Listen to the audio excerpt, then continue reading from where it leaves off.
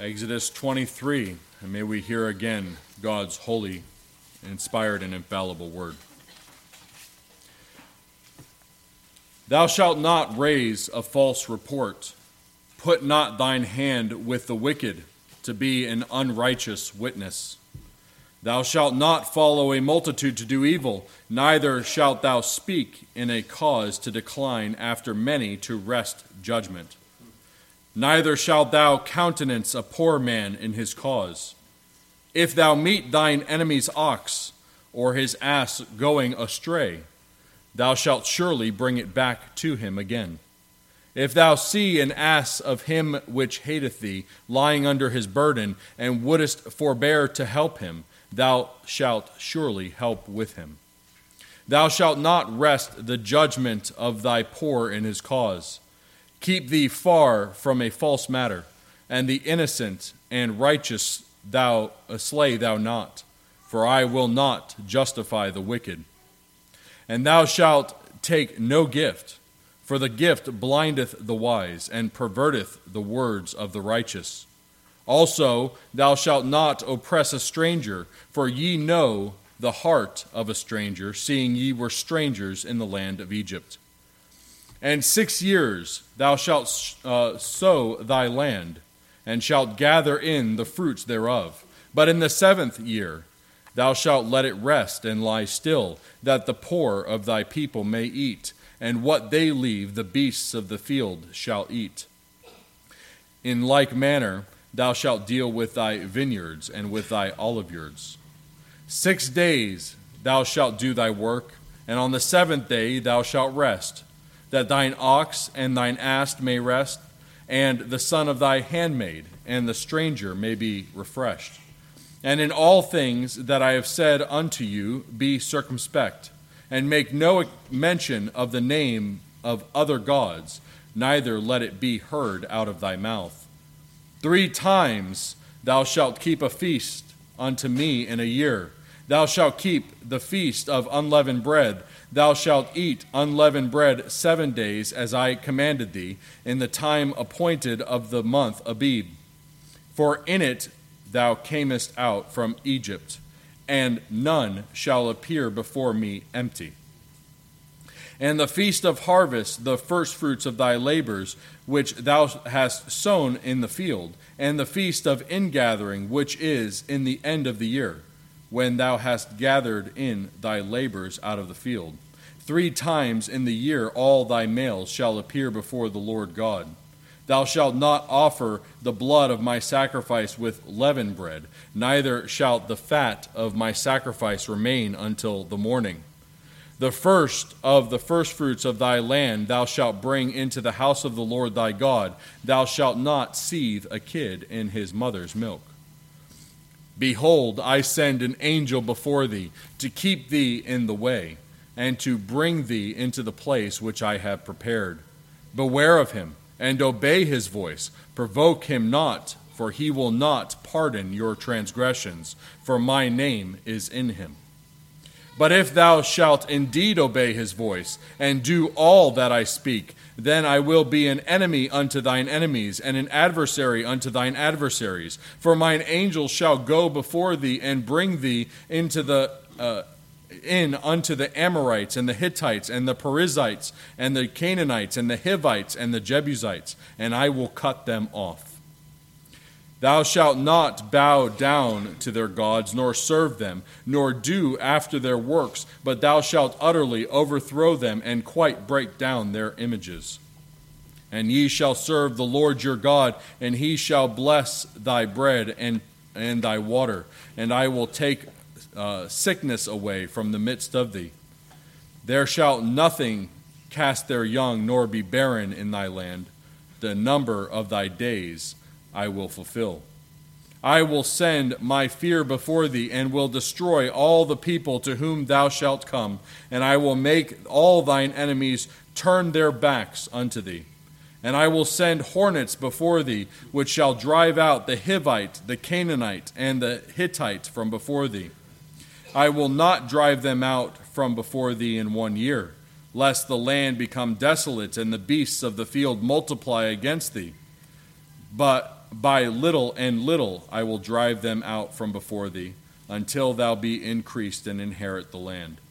And I will set thy bound from the Red Sea even to the sea of the Philistines, and from the desert unto the river. For I will deliver the inhabitants of the land into your hand, and thou shalt drive them out from before thee.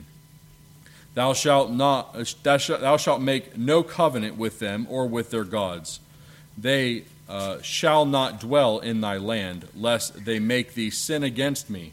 And if thou serve their gods, I will surely be a snare unto thee. May God add his blessing to the reading of his most holy word.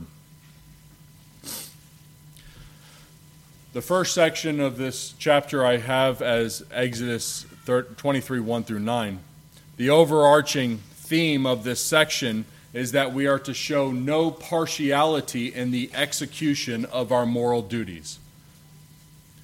In order to show this by particular application, Moses, by the inspiration of God, makes use of the 8th and 9th commandments. Thou shalt not steal, and thou shalt not bear false witness, respectively.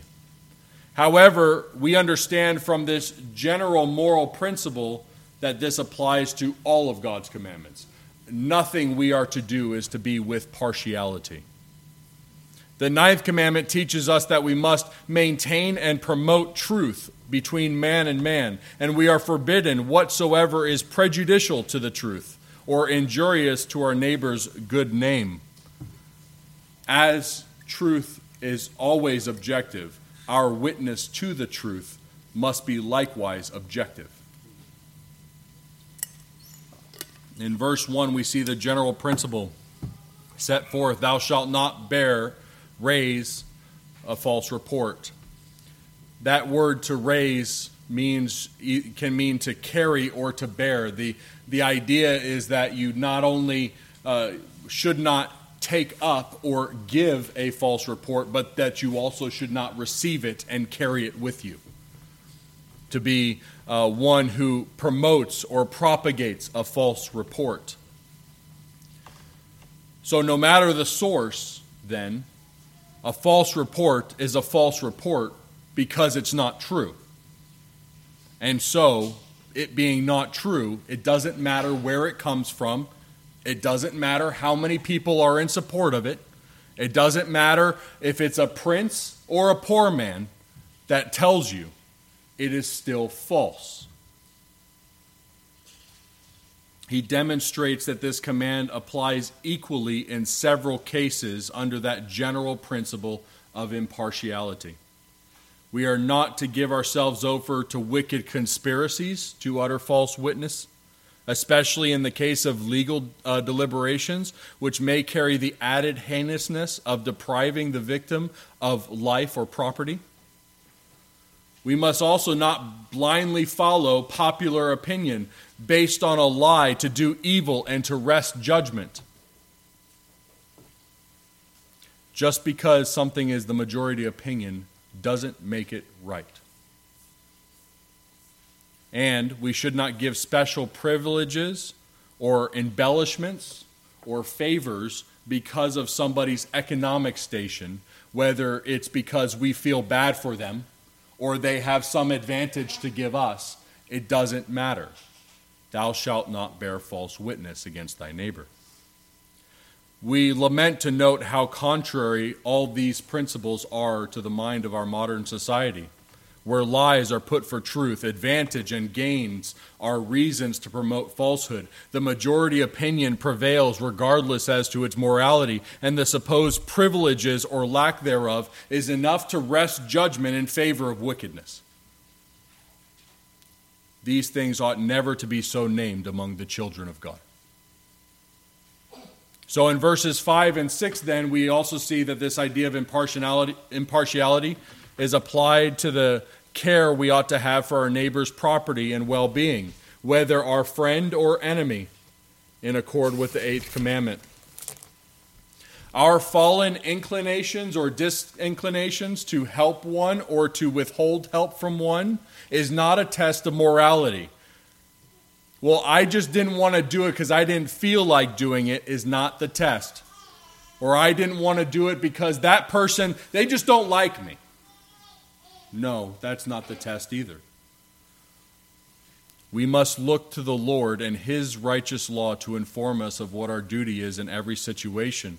In verse 5, a case of an animal that is owned by our enemy going astray in the absence of his owner. This animal going astray is liable to danger or to loss. And though our inclination could be lack of concern, well, they're not going to know about it. They're not around, right? The animal could go off and it's no big deal. The responsibility is for us to bring it back again, regardless of our relationship between ourselves and our enemy. In verse 6, we see the danger of property and the overburdening of an ass. In this case, we notice that the donkey of one who hates us is burdened with a heavy load. And as we pass by, we see the donkey suffering underneath the heavy burden. Perhaps the owner is trying to get something off, but the donkey is liable to injury. It's our duty then to go and to help with the weight, regardless of our inclination to do so. In verses 7 through 9, then, we have a special warning given those with the power of judgment in society, princes and judges, who are liable to more heinousness in sin if they should be partial in their judgments. They are to keep themselves from unjust judgments based on an objective, moral, and legal standard, because failure to do so will deprive an innocent, a righteous man of life and property, while allowing criminals to escape. Oh, that we would hear this word in our day. Here we note that rulers and judges are not the final standard of the law, but God standeth in the congregation of the mighty. He judgeth among the gods. Psalm 82. Should they fail to judge in righteousness, they place themselves under the condemnation of him whose judgments are eternally righteous. For in verse 7, he will not justify the wicked. And so they're to keep themselves from prejudice caused by bribery, caused by a person's economic station, or their affections for or against the accused. In all their judgments, they must pursue the truth of the case, insofar as it may be known to finite man, and issue judgments according to the objective standards of God's holy law. Nor are they to withhold judgment from a stranger, somebody who's not even of the citizenry of Israel, who might suffer prejudice because he is not an Israelite. It is the same protection of the law for the stranger as it is for the Israelite, so that they might live peaceably so long as they abide by the laws of the commonwealth. And God adds reason to this. You too were strangers in the land of Egypt. You know what it means to suffer under wicked tyranny of Pharaoh. Okay, so moving on then to section 2, which is 10 through 19. In this section, we see most eminently that God is the Lord of both our time and our property. He calls us to worship Him at set times of His choosing, and He has the sole authority of conscience to regulate how we employ our time and our property He has given us. There are aspects of these commands which we have in this section that are ceremonial, having been abrogated in the New Testament with the coming of the Lord Jesus Christ, particularly the observance of the Sabbath years and the 3 feasts. However, we must also recognize that there is a moral equity to them as well, and we'll try to draw those out in this reading. The command for the Sabbath years speaks of offering the land rest from cultivation every 7th year. So for 6 years, you're to cultivate the land, to work in it for sowing and reaping to the improvement of your house. But in the 7th year, refrain. Let the land rest. Do no work in that year. And in that year, whatever came up of itself is not for the improvement of your house. It is for the poor and the beasts. Regarding the Sabbath years, there are a couple things that we can take notice of.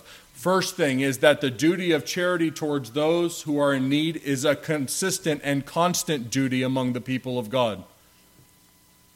During the 6 years that they cultivated their land, they were to leave the corners of their field unchecked, unreaped, so that the poor may glean, not improve themselves, but glean, provide for their need as they passed by the field. Leviticus 19, 9 through 10, and 23, 22. In the 7th year, that which grew without cultivation is also considered a gift of the Lord to provide for the maintenance of the poor and the beasts. We too must have a mindset of a Christian economy in the way that we handle the increase of our estates, so that we too might have that set aside for the care of those who are in need, especially among the household of God. Second, the Israelites were taught a reliance upon the Lord and allowing the land to lie uncultivated in the 7th year. In the 6th year, the Lord promised a threefold increase to provide for the 6th year, to provide for the 7th year in which the land rested, and to provide in the 8th year when they were awaiting the increase from cultivation to arise again. The Lord promised that bountiful harvest, and as they approached unto that 7th year, they were not to fall apart. What are we going to do for the next 3 years? No, they were to rely humbly upon their Lord to provide for their needs. So we recognize too, don't we, that promotion comes neither from east nor west nor south, but God is the judge. He putteth down one and he setteth up another, and he is able to do more abundantly than we can ask or think. Third, the Sabbath years bear witness, as we see in Romans chapter 8, that the earth itself, the creation itself, groans, being subject to vanity, but not willingly, but by reason of him who hath subjected it in the same hope. Just like the Sabbath rest is instituted that we might remember in 1 day in 7 that this is not our final estate, that there is a rest that we look forward to, so in the Sabbath years, the people of Israel were to recognize that all of creation is subject to vanity and awaiting for the manifestations of the Son of God. It's looking forward to that end. And so it was a witness in their land that was not the final estate. In all this, we learned that the whole cadence of our lives should witness to the fact that this world is not the end. There is a day coming in which we, as the children of God and the whole of creation, are to rest forever in the inheritance that was promised in the person and work of the Messiah.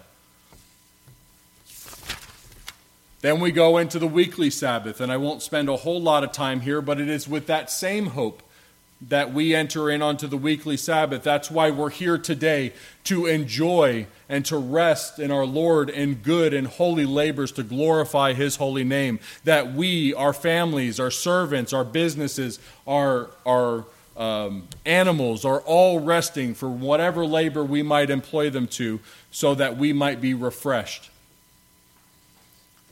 And so verse 13 goes on to general duty to walk circumspectly.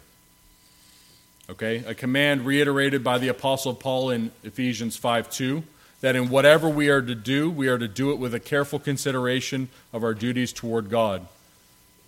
And particularly applied in the forbidding of idolatry, because nothing is more injurious to our duties toward God than serving false gods.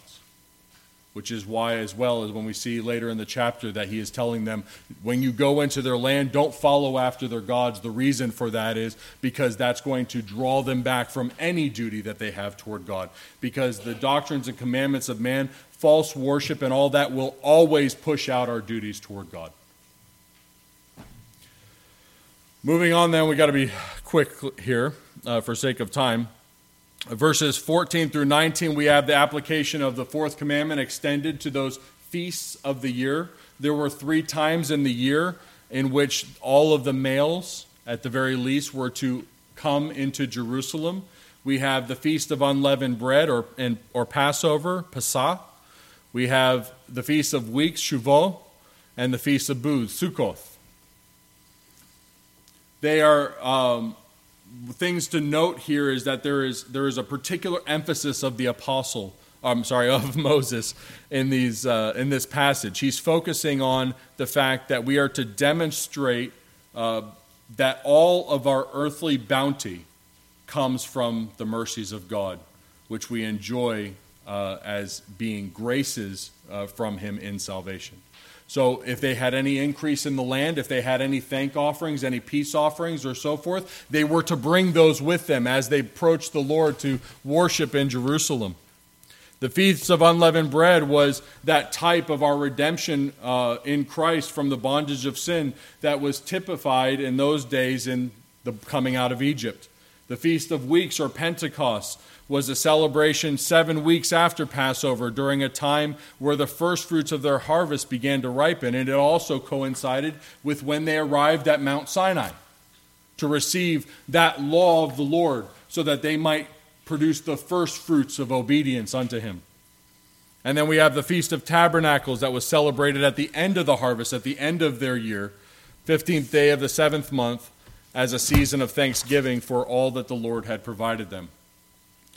The moral application of the last two feasts, we must recognize that the fruits of holiness from the first to the last are of the Lord.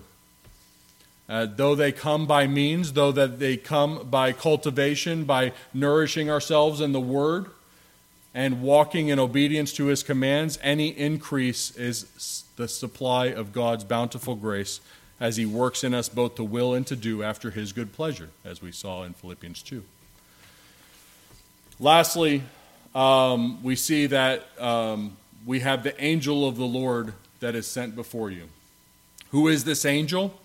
In short, it's none other than the second person of the Trinity, the coming Messiah, who led them in the wilderness, who we see Jacob wrestling with as he enters back into the promised land, and that is testified later to have redeemed me from all evil in chapter 48 of Genesis. It is also who Paul identified in 1 Corinthians 10 as Christ who was tempted in the wilderness by the people. And so it was the Lord Jesus Christ whom they were commanded to follow, and through whom they were to partake of the grace that would keep them in the way and bring them into the place that God had prepared for them. Notice the exhortations in verse 21 and 22. We are to beware of him. We are to obey him and provoke him not. We must have a holy, reverent fear for Christ, knowing that the name of the Lord is in him. And as we hear Paul exhort the Corinthian church, we must not act with presumption and tempt the Lord. We see what Moses adds here with regards to that. He will not pardon your transgressions. This is not an absolute statement, and we are thankful for that. It's not to say that salvation depends upon perfect obedience. It is to say, however, that to act presumptuously against the holy name of God evinces that we are not partakers of his grace, and therefore there is no pardon. As Christians, we should not sin with a high hand, acting presumptuously against the Lord and against his holiness. We are to put off the old man, put on the new man, and walk according to his commands as far as his grace supply us. So we also see the promises that are given. They're given to a church in its minority, and so they are given in sensible and natural types that are to point to spiritual truths. So we see that he promises to be an enemy to our enemies. He promised to give us protection from all wicked devices and machinations of the enemy of our soul. Enemies of our soul, the world, the flesh, and the devil, that we may be more than conquerors through him that loved us. Second, that obedience will be for the preserving of our well-being and health, as we've been hearing about in the sermons we've recently listened to. He will provide for all of our needs, both spiritual and physical. and that the kingdom of God would continue to advance in this world as Christ goes forth conquering and to conquer by the sword of his word, calling his elect to himself and driving out his and our enemies. And so we have great encouragement at the end of the chapter here as Moses closes the book of the covenant. Thus ends the reading of Exodus 23.